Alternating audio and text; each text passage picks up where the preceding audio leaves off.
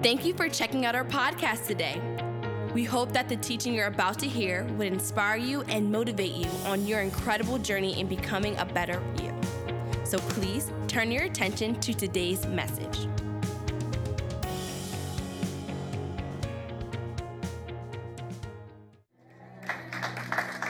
So, now that that's all out the way, let's get right into the word this morning because there's a slew of stuff to cover this morning. I want to thank everyone that made a special effort to come out and be here on time. So give yourselves a hand.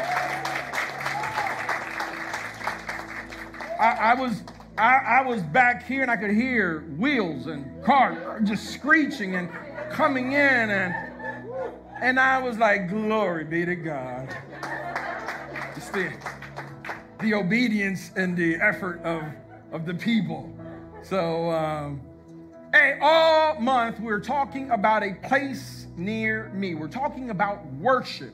We're talking about a place near God. And it's been my aim as a lead pastor here to help sift through what worship is and what worship isn't. A lot of what we do in our churches, unfortunately, isn't worship. So I'm not knocking it. I'm not knocking it. But what I am doing is I wanted to mention that this is what we're covering all month. And I've tried to give you all statements as we define what worship is. I want to go into John chapter 9, verse 31, and I want to cover what Jesus said. Jesus said some amazing things about worship, and I want to highlight two verses in particular that Jesus shared. The first one is going to be out of John chapter 9, verse 31. Jesus is speaking. Who's speaking? Jesus. Who's speaking? Jesus. And Jesus said, we know that God, come on, it's right there. What does it say? What? Doesn't what? You know, and we tend to throw the word prayer out. Every time there's a tragedy in our country, our prayers. And as beautiful and as wonderful and as heartfelt as the sentiment of prayer may be, I want you to know, Jesus said that God doesn't listen to sinners. Now, there's a caveat there, because I want you to understand there's a difference between sinners and believers. All right? Because you can be a believer and still be a sinner. All right? So don't get all proud and puffed up when you hear that saying, well, God listens to me. Well, listen carefully. It says he doesn't listen to what? Sinners. But he is ready to hear those who worship him and do his will. They go hand in hand. You got it? All right. He is ready to listen to who? Okay. Those who worship him and do his will that aren't sinners. You got it? You got it. All right. So if you need an incentive to stop sinning, all right? And we're all sinners. We're all flawed. We all make mistakes. God knows that. However, we don't walk in sin, deliberately in sin. All right? So let's go to the next verse out of Luke chapter 4, verse 8, quickly. And Jesus replied, and this is during a conversation that he is having with teachers of religious law. Jesus replied, he said, the scriptures say, you must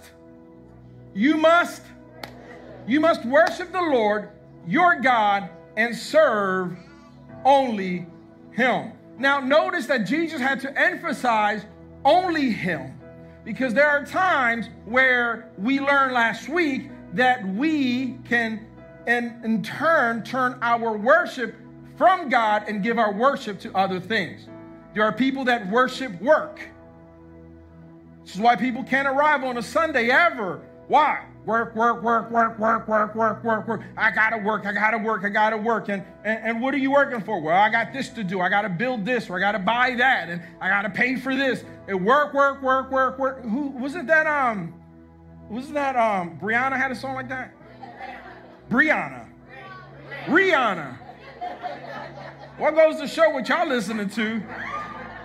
Y'all correct me. Stop that, Pastor. Rihanna. Work. Okay. But it goes to, it really, listen, and Jesus emphasized this.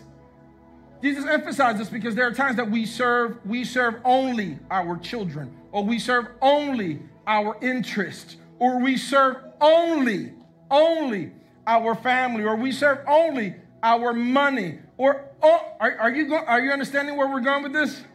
All right, so Jesus said that you must worship the Lord your God and serve him only. You got it? Now, the definition of worship, a few weeks back, I was giving everyone statements of worship.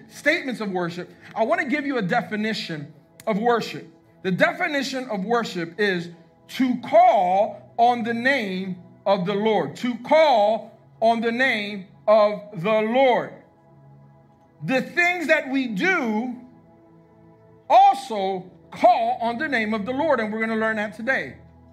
Okay? We don't only call on the name of the Lord vocally, but also the things that we do can call on the name of the Lord.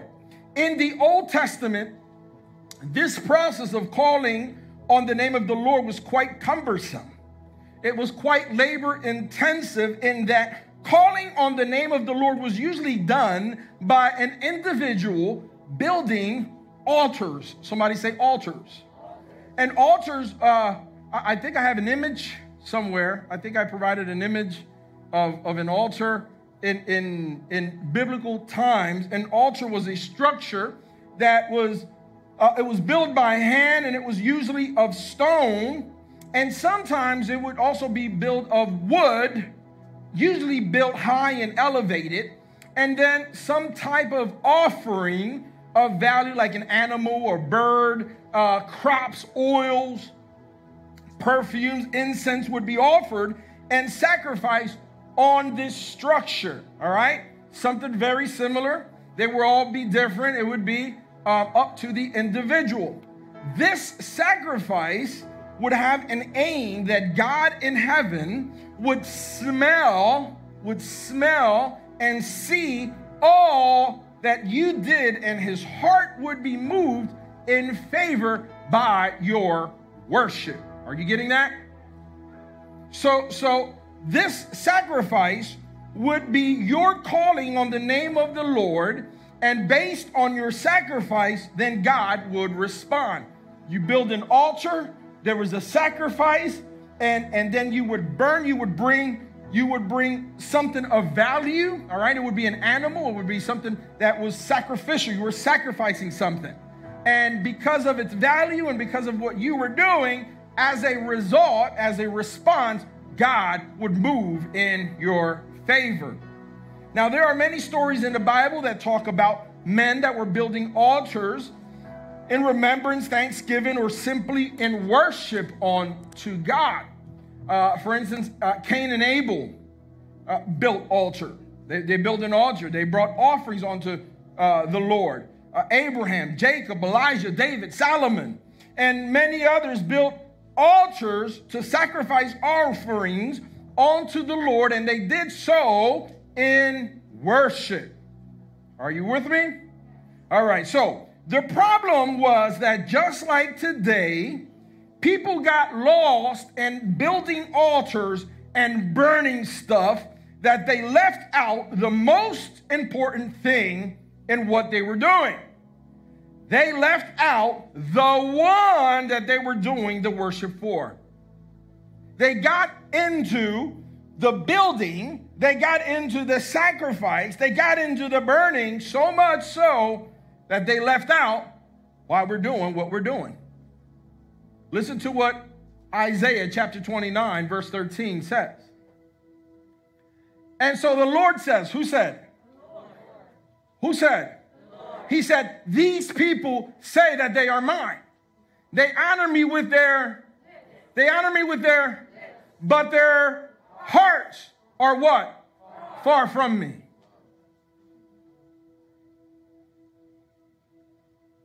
And their worship of me is nothing. Let me repeat that again. their worship of me is nothing. You know, we were singing that song today, and Jessica was singing, we want more, and I want more of you. Many people today saying, we want more from you. Big difference between wanting of and wanting from, okay? Big difference. And this is why God is saying, and their worship of me is nothing but man-made rules that were learned, what? Rote. Now that word rote, let me give you a definition, means it's mechanical, it's habitual, it's repetition. It is something that we just learned it and we all did it. I come from a predominantly Hispanic church. My father was a pastor. And I remember my father's church, if in the 80s, it was a very common thing. Once the music started, everybody did this. Everybody did this. We didn't know why, but everybody just did this. And the faster the song went, we just did this, and it got fast. And people would be sweating because this is what we did. Anybody remember? I don't do, not in Chile, right? No, eso no existe allá en Chile, no. Okay, Puerto Ricans are crazy. We just, so, and this is what in Mexico, no se hace. In Mexico, they did it too. They just didn't do it with beat. I'm just messing with you. Just messing with you, Rebecca. I'm just messing with you. But unacceptable worship isn't a new problem. It's an ongoing old problem. And this particular verse that we see in Isaiah, God is saying that 700 years before Jesus was born. 700 years before Jesus was born, God was already fed up with the worship of the people. Think about that. Yet, in 2021, very little has changed. Listen to what King David said about worship. Psalms 40, verse 6 through 8. He said, he's talking about God. You take no delight in sacrifices or offerings. Now that you have made me listen, I finally understand that you don't require burnt offerings or sin offerings. Then I said, look, I have come as it is written about me in the scriptures. I take joy in doing what? Your will, my God. For your instructions are written where? Whew. Are you getting this? King David came to the realization that God's presence in David's life wasn't a result of a sacrifice or burnt offerings. Before David, burning sacrifices and offerings on an altar had become the way to call on the name of the Lord. That was the way worship was done. You didn't have all of this. You built an altar, you killed something, you sacrificed it, you burned it. That was worship.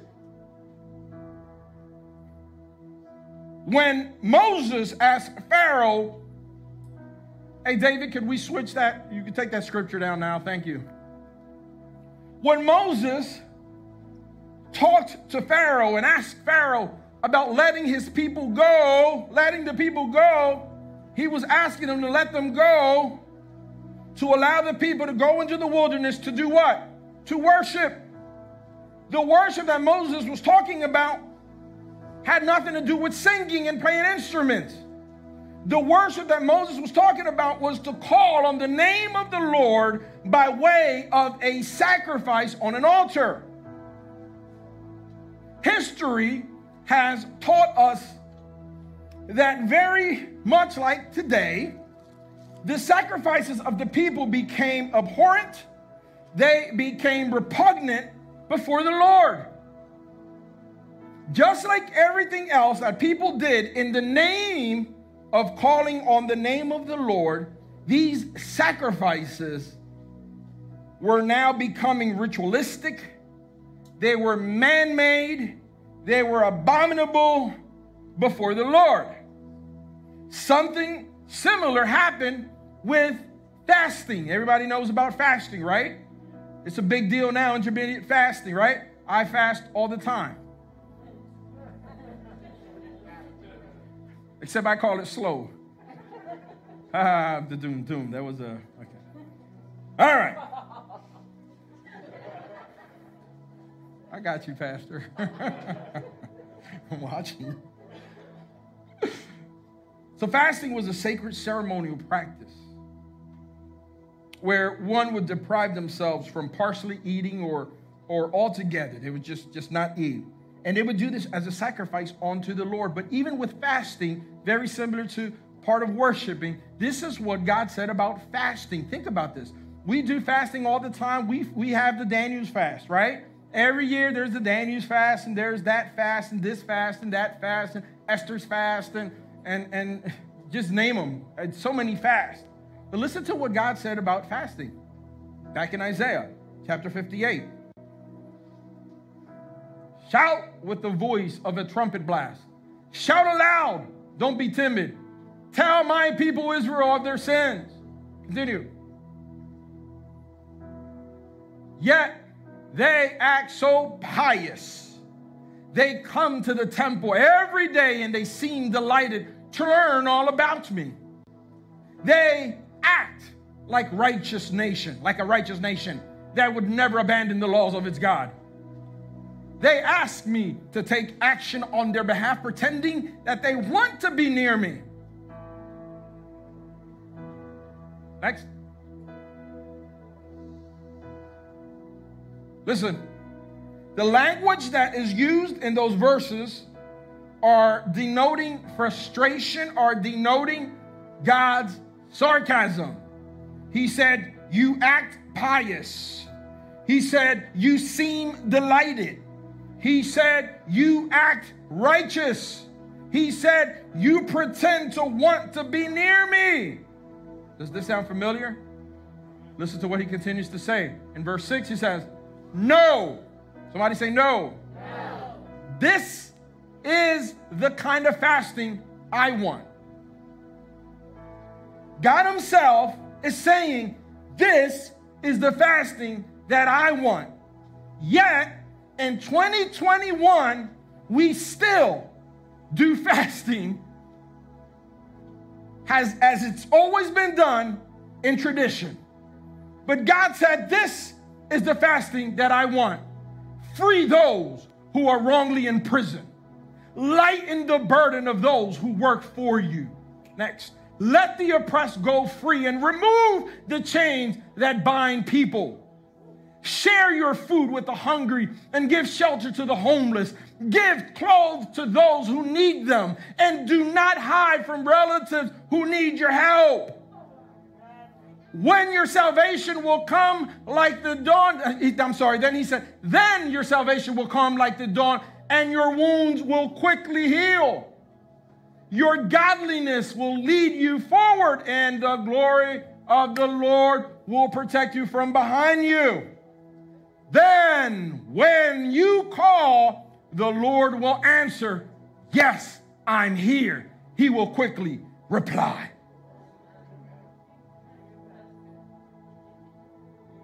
Let's try that fast.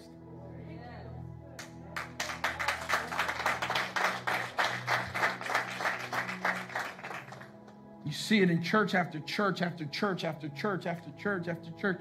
Oh, 21 days we're fasting. 38 days we've been fasting. 40 days we're fasting. God said, this is what I want. You want to fast? This is the fast I want.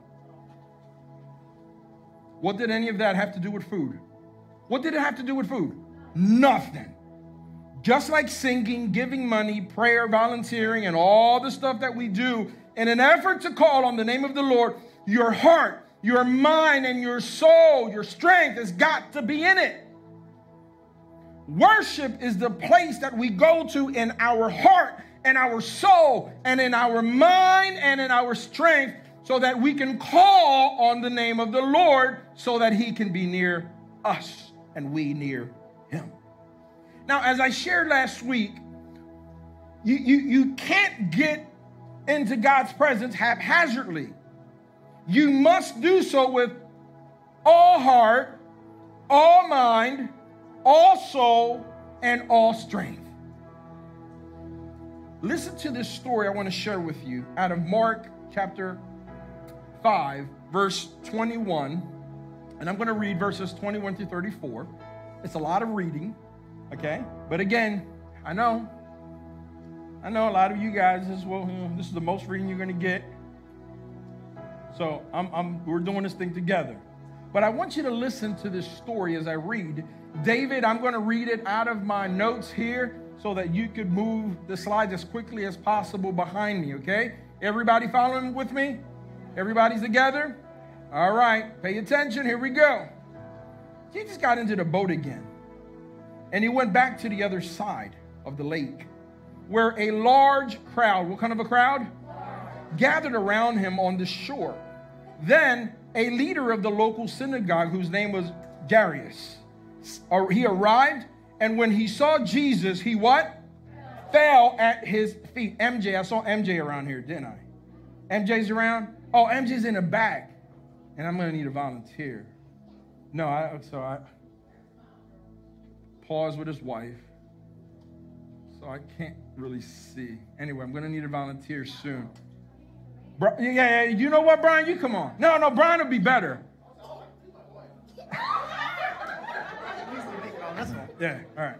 So you have a seat right there for a while. Yeah, just have a seat right there. Oh, you're going to, it's okay. You're probably going to be regretting this in a bit. Already regretting it? All right, here we go. And then he said, when he saw Jesus, he fell to his feet, pleading fervently with him. What was he doing? Fervently. Pleading fervently with him, my little daughter is dying. Brian, I don't even want to ask you, can you imagine? Yeah. This is a father, all right? He is pleading fervently about the circumstance of his daughter's well-being. My little daughter is dying, he said. Please come and lay your hands on her. Heal her so that she can live. Jesus went with him. Did you hear that? Jesus went with him, and all the people followed, crowding around him. Now, this is where things get interesting. A woman, baby, I'm going to need you. We're not messing around today. I got in trouble last week. We're not doing, just right there. Baby, sit down. Baby, sit down.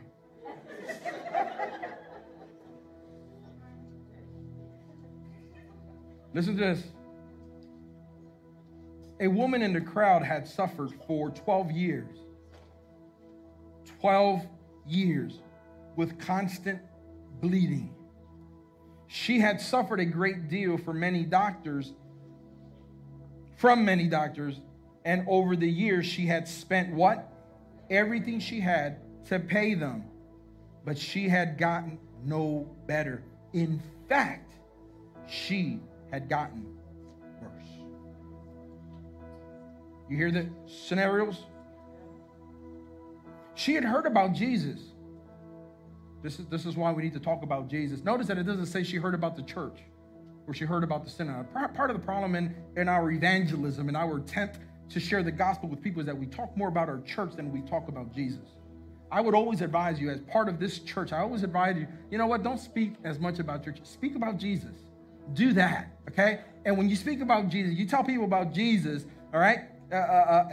It's inevitable that they're going to want to know, hey, tell me a little more about this Jesus. Where can I find this guy? Hey, we have something going on. The men are doing this drywall party thing. Come, and that's how this gospel thing works. So listen. So, she heard about Jesus, so she came up behind him, through the crowd, she touched his robe. Want to go grab my robe, Mama? For she thought to herself, if I can just touch his robe, I will be healed. This is what she said, right? A little lighter today on our props. The finance department cut my budget. So this is what I got, guys. This is what I got. This is what I got. Honey, stop it. Whatever thought is going through your mind, just stop it. Listen.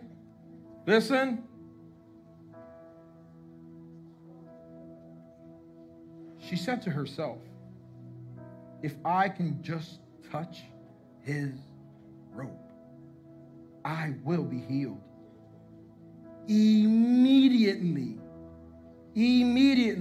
the bleeding stopped, and she could feel in her body that she had been healed of her terrible condition.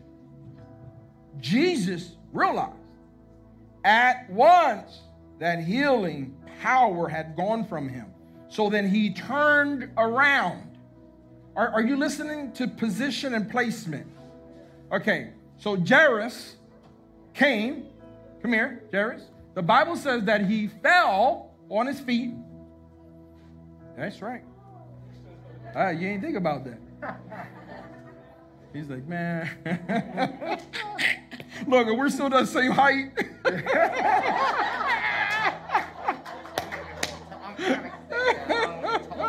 All right, so listen, but the Bible says Jairus fell to his feet. And then a woman comes, and she comes from what? From what? Are you paying attention to position and placement?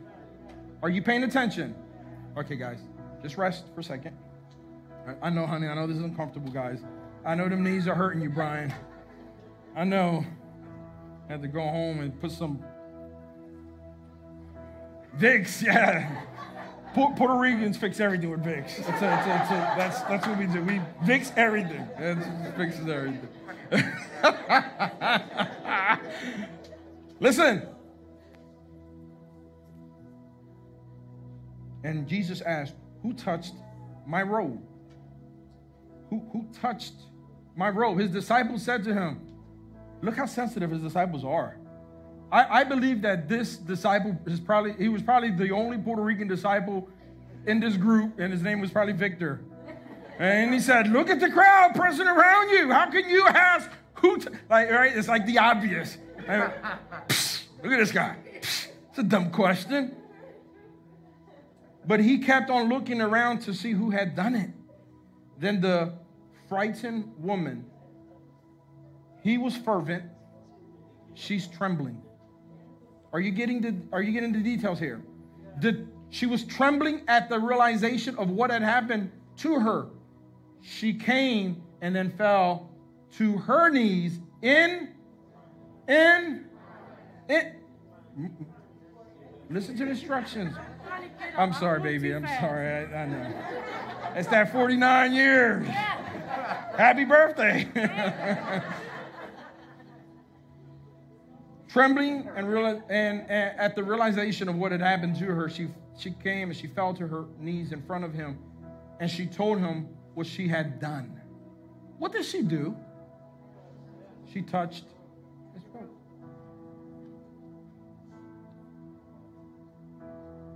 And Jesus said to her, daughter, your faith has made you well. Go in peace. Your suffering is over.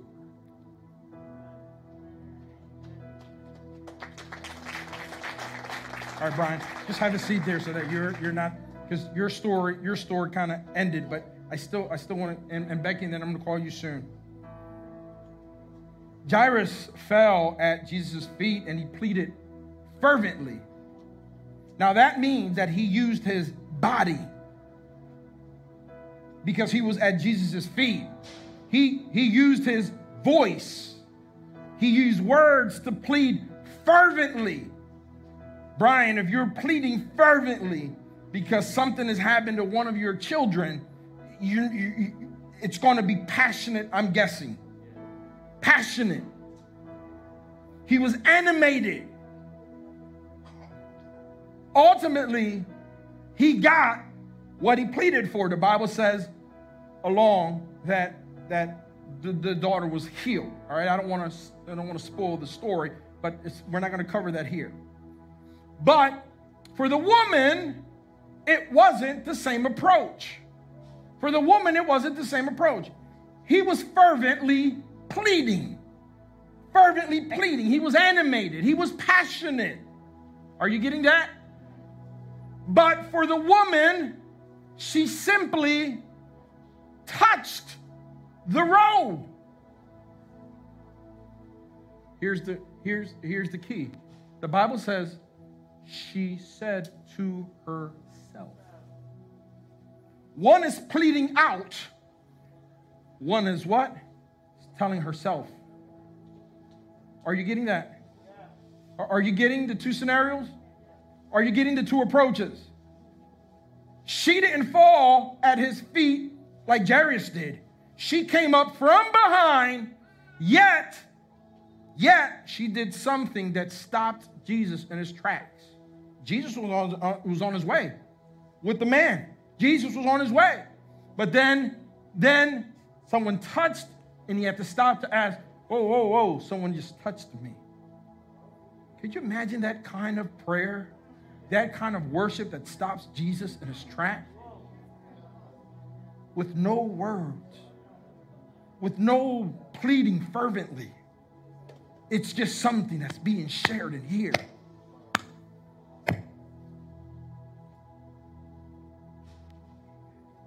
She didn't say one word out loud. She didn't say anything. She didn't say, teacher, heal me. She didn't say, Jesus, I need you. She didn't say, Jesus, I want. It's almost like our prayers. I want and I want and I want. She said none of those things. She said, if I could only just touch his robe, I will be healed. She said to herself, this is using, and we talked about this, by speaking to herself, what is she using? All of her understanding, all of her mind. This is worship. Are you getting that? Are you getting that? This is worship, internal worship that's happening internally in the mind. There's no melodrama. There was no screaming. There was no stomping. There was no claiming. There was no demanding. I'm sure that Jairus was causing a stir. I believe that when a father's pleading for his daughter and it's a middle of a crowd, I'm sure he probably caused a scene. He probably caused a scene so much that by causing a scene, this one over here turns around and goes like, all I need to do is just touch that robe. This woman didn't cause a scene. She basically creeped up behind Jesus. She didn't speak one word. She didn't pray. She didn't plead anything other than to tell herself, if I only touch his garment, I will be healed. Now, I bring all of this up. Thank you, guys. I'm going to ask you guys to sit down. Can we give him a hand, please? Hey, baby. I'm going to hold on to this. I think I'm going to hold on to this. Yeah, I'm going to hold on to this. Now, I bring all of this up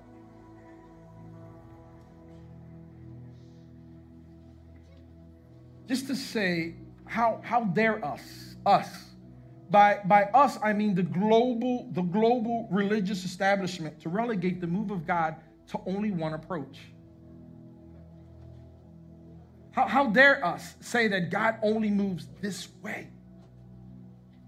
How dare us say that God isn't still moving in new ways? As if we have figured out the depth of God's grace. There are times that I see God have grace on people that I feel don't deserve God's grace, but his grace is there, and it's sufficient. We will never be able to bankrupt his grace. Ever. I heard recently online a debate between Christian apologists and pastors and Christian professors that they were debating the legitimacy. They were debating the legitimacy of Hillsong's worship. They were debating the legitimacy of Elevation's worship. They were debating the legitimacy of Maverick City's worship and Bethel's worship. And it got to the point in the debate where in the debate, they began to mock the songs that many of us sing today in our churches. They were mocking worship songs. Their point was that God isn't in those songs and that he can't be because it violates this or it violates that theology or this theology or that theology. Are you following me? Criticizing what is happening in churches. And I don't want us as a church to fall victim to that. That God only moves in gospel music, that God only moves in worship music, that God only moves with this, and God only moves with that expression, that God only moves, in fact, that God only moves, and that God only, that it's, are you listening? Do you know that in America, the gospel, the movement of Christianity has been hindered with a gospel of prosperity that has hurt more than it's done any good? Where there was a movement that was telling people that the way you give and how you gave and how much you gave would move God's heart. How dare you? And in this story, what we see is that Jesus responded to do two different approaches. They were not the same, but he still responded to both. Two different people, they needed an answer. And they approached and they called on the name of the Lord, and they did it in opposite ways, contrary to one another. And he responded to the different methodologies. They were contrary to one another, but they were both effective. Are you following me? Are you following me? Today we worship in song, we worship in prayer, we worship in giving, we worship by listening, we worship in the fellowship. On Friday, women worship by painting. On Wednesday, there was a group of people that worship by having a group review. Jesus wants you to worship, to sacrifice, to offer up adoration and praise, not like everyone else does it, but he wants your most authentic and most rawest form of worship. It could be fervently or it could be within yourself. He just wants you to do it with all of your heart, with all of your mind, with all of your soul, with all of your strength. But he wants you to do it.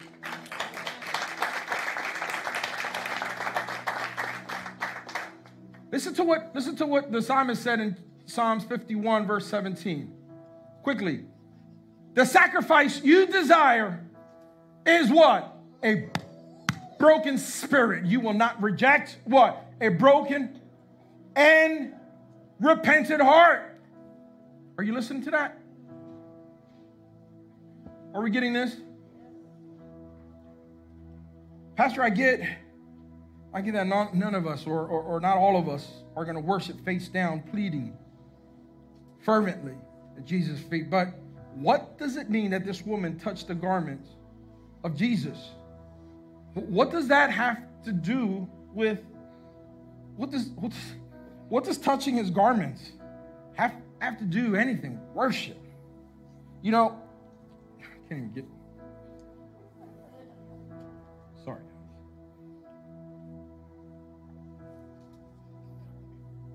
Baby, I think I might need your help. Every man needs help getting dressed, huh? All right. The woman in the story wanted to deliberately go unnoticed. While this one here interrupted the crowd, the one back here didn't want to be noticed. She didn't want to be noticed. She didn't want to be heard. This is why she said to herself, this woman, her health issue based on the religious laws of that time restricted restricted her from coming in contact with anyone. She had a different kind of condition, a different kind of circumstance that was depriving her from the same pursuit that this person had. She couldn't do it. The woman in the story didn't want to be seen or heard. Anyone who touched her or anyone she touched would be considered unclean, not just unsanitary. This was to be impure, not holy. She knew that what she was doing was reckless, was irresponsible, was risky, was dangerous. She knew she was breaking the law. She knew that. She clearly acted in desperation. Not this gentleman. She did. She got Jesus' attention. She thought that by touching the garment, that she'd get healing she needed without the risk of being caught. Because the consequences for a person deliberately violating the law would be that she could be stoned to death. There was a problem that the item she touched, the garment, was directly, honey, come on back, was associated to the one that could heal her. Did she touch Jesus? Did she touch Jesus? No. Did she touch Jesus? No. What did she touch? She touched something that was associated with Jesus. Are you following me? I don't get it, Pastor. How you touch the things that are associated with Jesus evokes a corresponding response. Let me say that again. How you touch the things that are associated with Jesus, they evoke a corresponding response. How you touch. From the beginning of the story, Jesus was being touched by many people, but not many people received what she received. There was a crowd, but from the entire crowd that was touching and bumping up against Jesus, none of them evoked a response that the woman received, that she received. Are you following that? Are you following that? How you touch the things associated with Jesus will too evoke a corresponding response. Put up that picture of our volunteers up, David.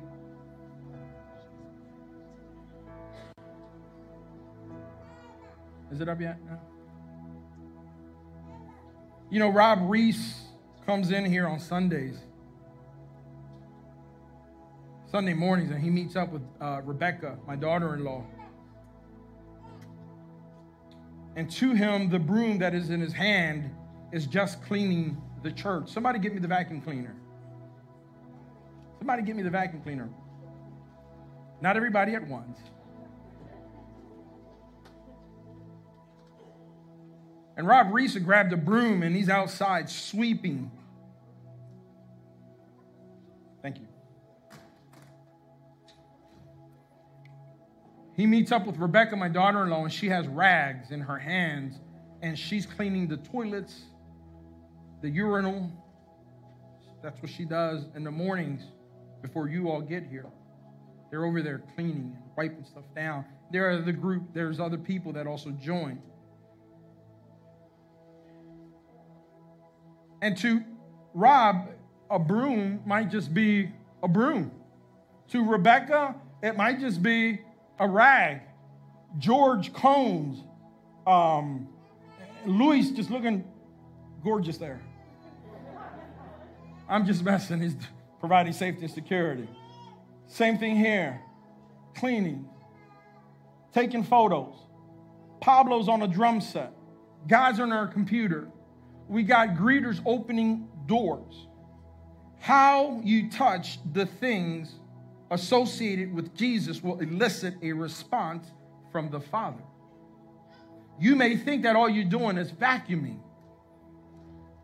But when you are vacuuming and you're following and you're doing it with all of your heart, with all of your soul, with all of your mind, with all of your strength, without complaining, listen, you are touching something that's associated with Jesus.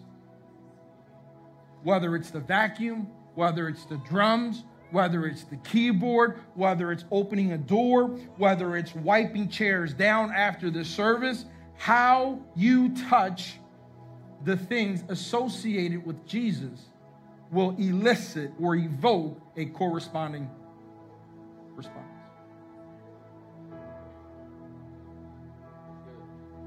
Thank you, George. 1 Corinthians chapter 15, verse 58 says, so, my dear brothers and sisters, be strong and what? Be strong and what? Immovable. Always work enthusiastically for the Lord. For you know that nothing you do for the Lord is ever useless. How should we work? How should we work? And all that we do, enthusiastic.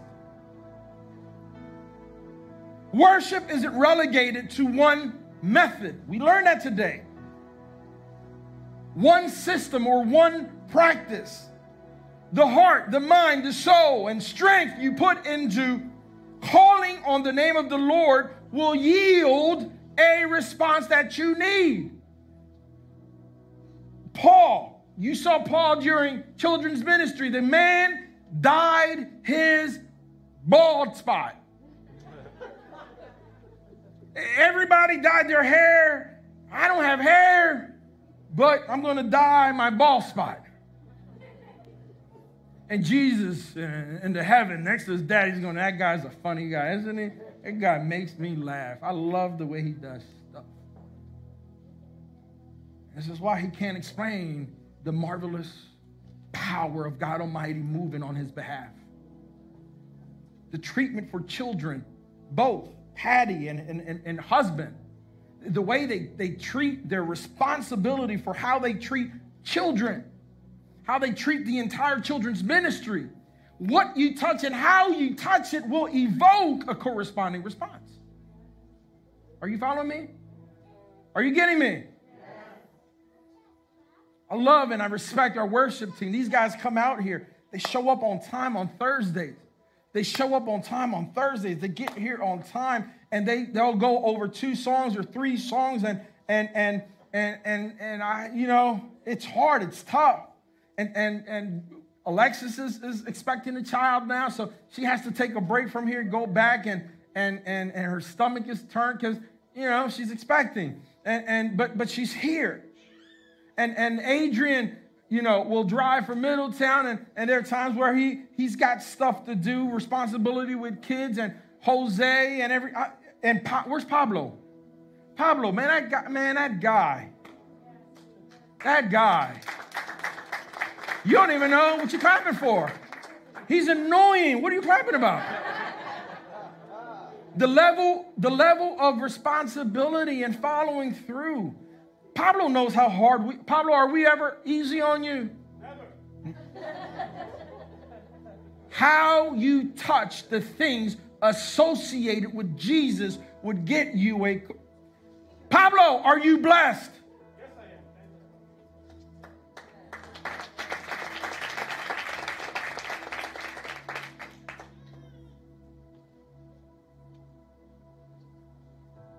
I could go on and on. Where's David in the back? My God, that man in the back, listen to me. Every Sunday, he goes home and gets drunk.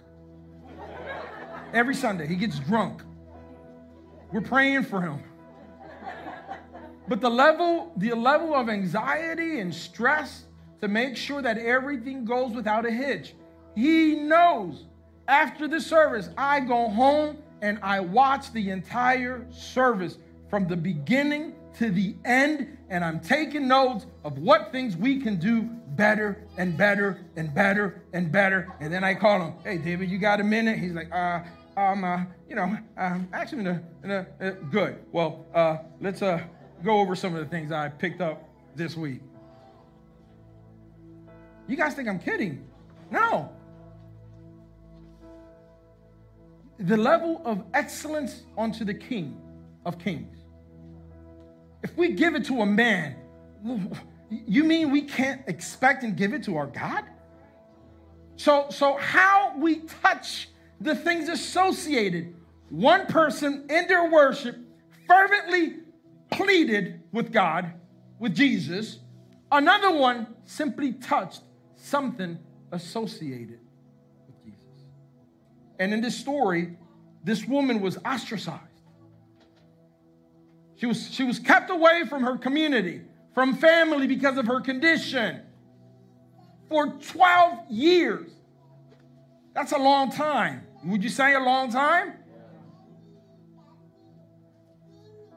Look, I got everybody in the back row over there, looking through, taking notes on their phones. That's excellent. That's what I like, that level of excellence.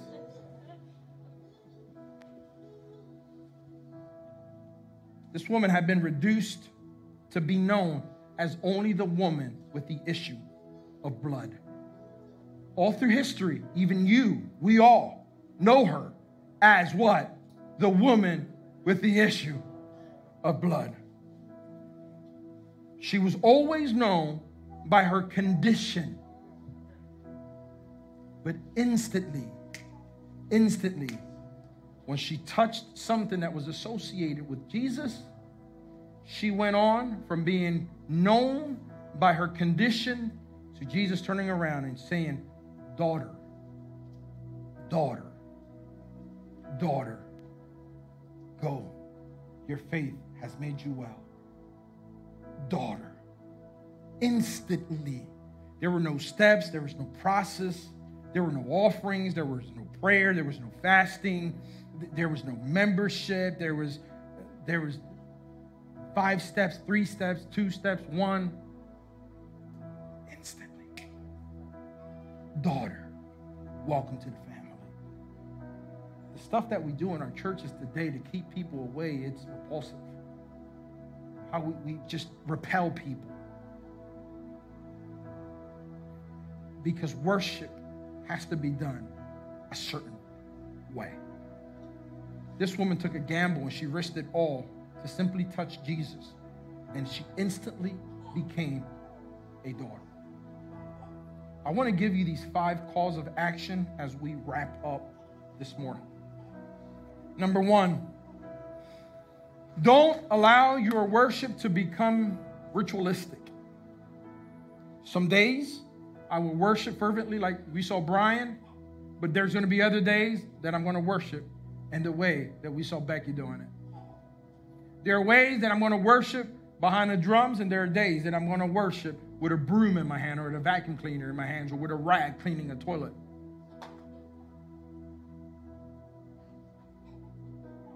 I remember when we got this building. Where's Adrian? Right here. Okay, yeah, Adrian and Jose. And there was a project here to eliminate this drop ceiling. All that. And we had talked about it.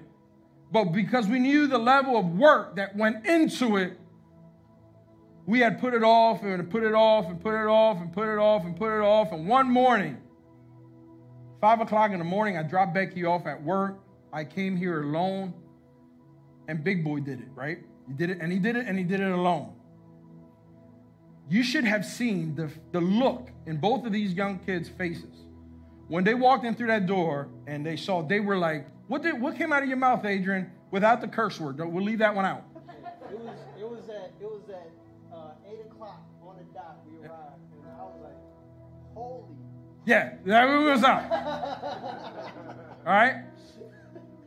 Can I tell you that not one towel that I moved, I didn't pray over your life There was not one piece of insulation that I wrapped and I ripped out of there that I thought about the life that was going to be saved here 6, 7 months, 8 months later. There was not one wire that I moved that I kept saying, oh Lord, may your glory come and fall upon these people.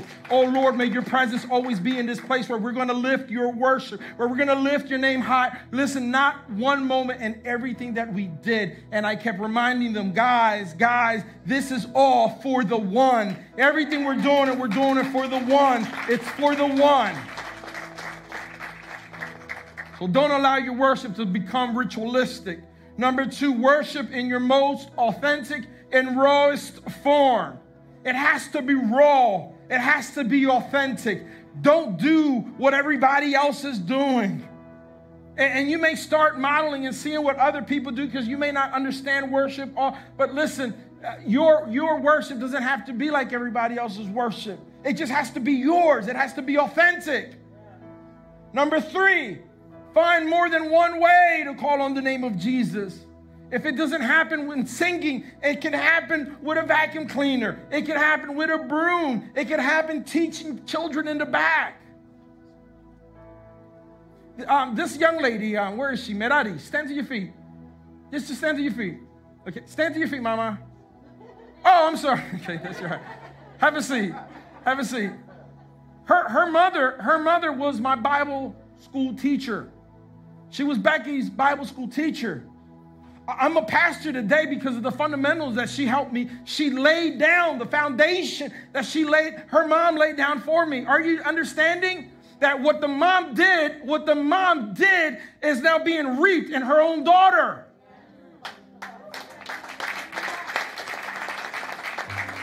You don't know the song that you're singing for your children in the future. You don't know the offering that you're giving for your grandchildren in the future. Number 4, that your heart, your mind, your soul, and strength has to be in it. Listen, if I can't sing the song with my heart, my mind, my soul, and with my strength, listen, then I don't sing it. But if I'm going to sing it, it's got to be with all of it. If I'm going to pray, it's going to be with all of it. If I'm going to give, I'm going to give with all of it. If I'm going to serve, I'm going to serve with all of it. And lastly, number 5, find ways to deliberately touch things that are directly associated with Jesus so that we can evoke a corresponding response. I want to find ways. Don't come to church and just come to sit and be a spectator. Ask around, how can I do that? How can I get involved in this? I want to do something that I can touch and get a corresponding response from Jesus. Something that's associated with Jesus. Whether it's a camera. What's Mariel? Mariel. That's Mariel. Come here, Mariel. Come here, Mariel. Mariel, come here. Step over here, Mariel.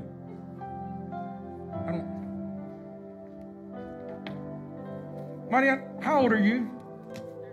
Huh? She's 13 years old. 13. Mariel, do you sing in the worship team? No, don't sing in the worship team. Mariel, are you in the sound team?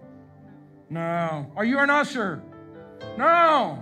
She's 13 years old. Grab that. She's touching something that's associated with Jesus. There is a corresponding response from Jesus by doing so. How long have you been doing this? 3 months. Can I tell you that 3 months, guys. Thank you. You can have a seat. When I look through the pictures, I call Alexis and I go, who took these pictures? She go, Mariel did that, or Sayani did that. And where's Sayani? Man, come here, mamita. Come here. Come here.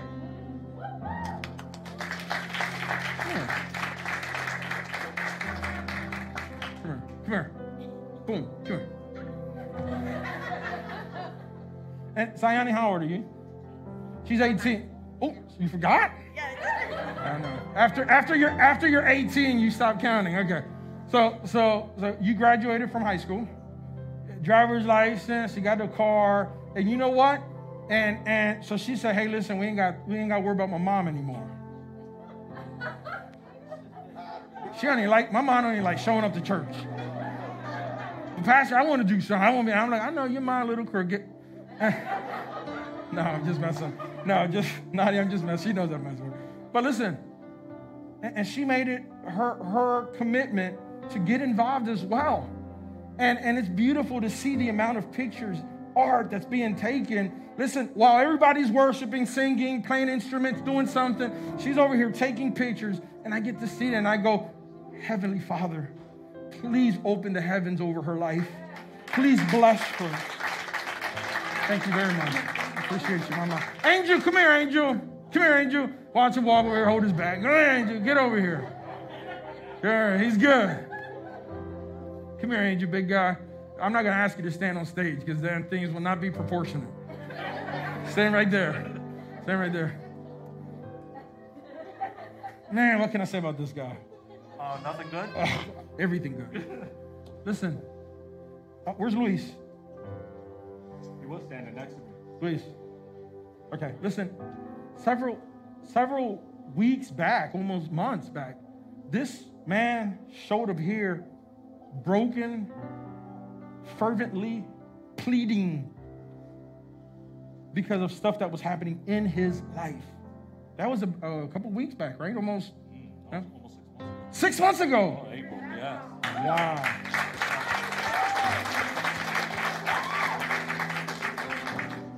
It wasn't the worship. It wasn't the music. It wasn't the message. You know what happened to him? He met Luis in the back. Are you listening? Then Luis took him into the nexus, into the room back there, and he was like, Pastor, I don't know what to do, Pastor. I'm like, you go minister. You're not, I don't know some amazing what God is doing, but I just got to. And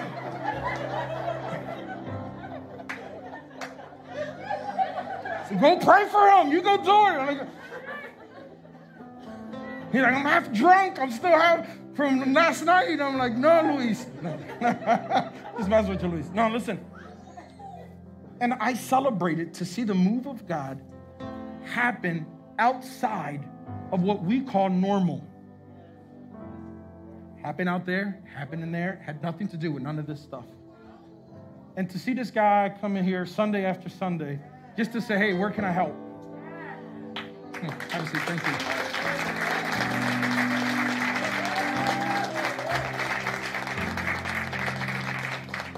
I want you to stand to your feet. Stand to your feet, stand to your feet, stand to your feet, stand to your feet.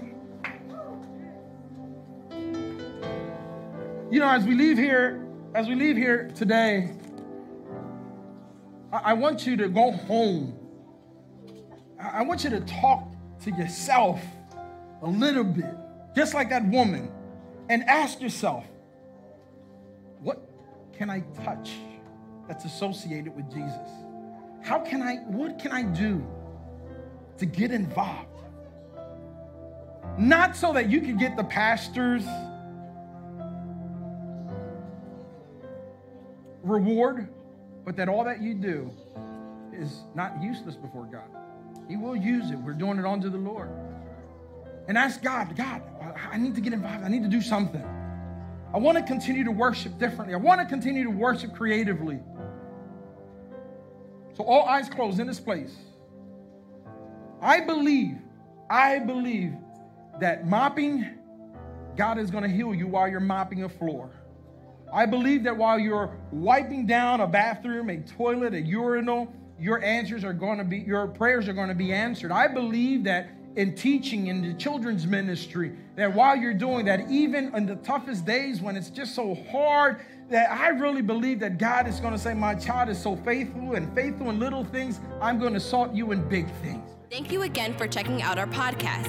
If you would like to find information about who we are or how to donate so that we can keep doing what we're doing, please check us out at www.scarletnote.org. See you next time.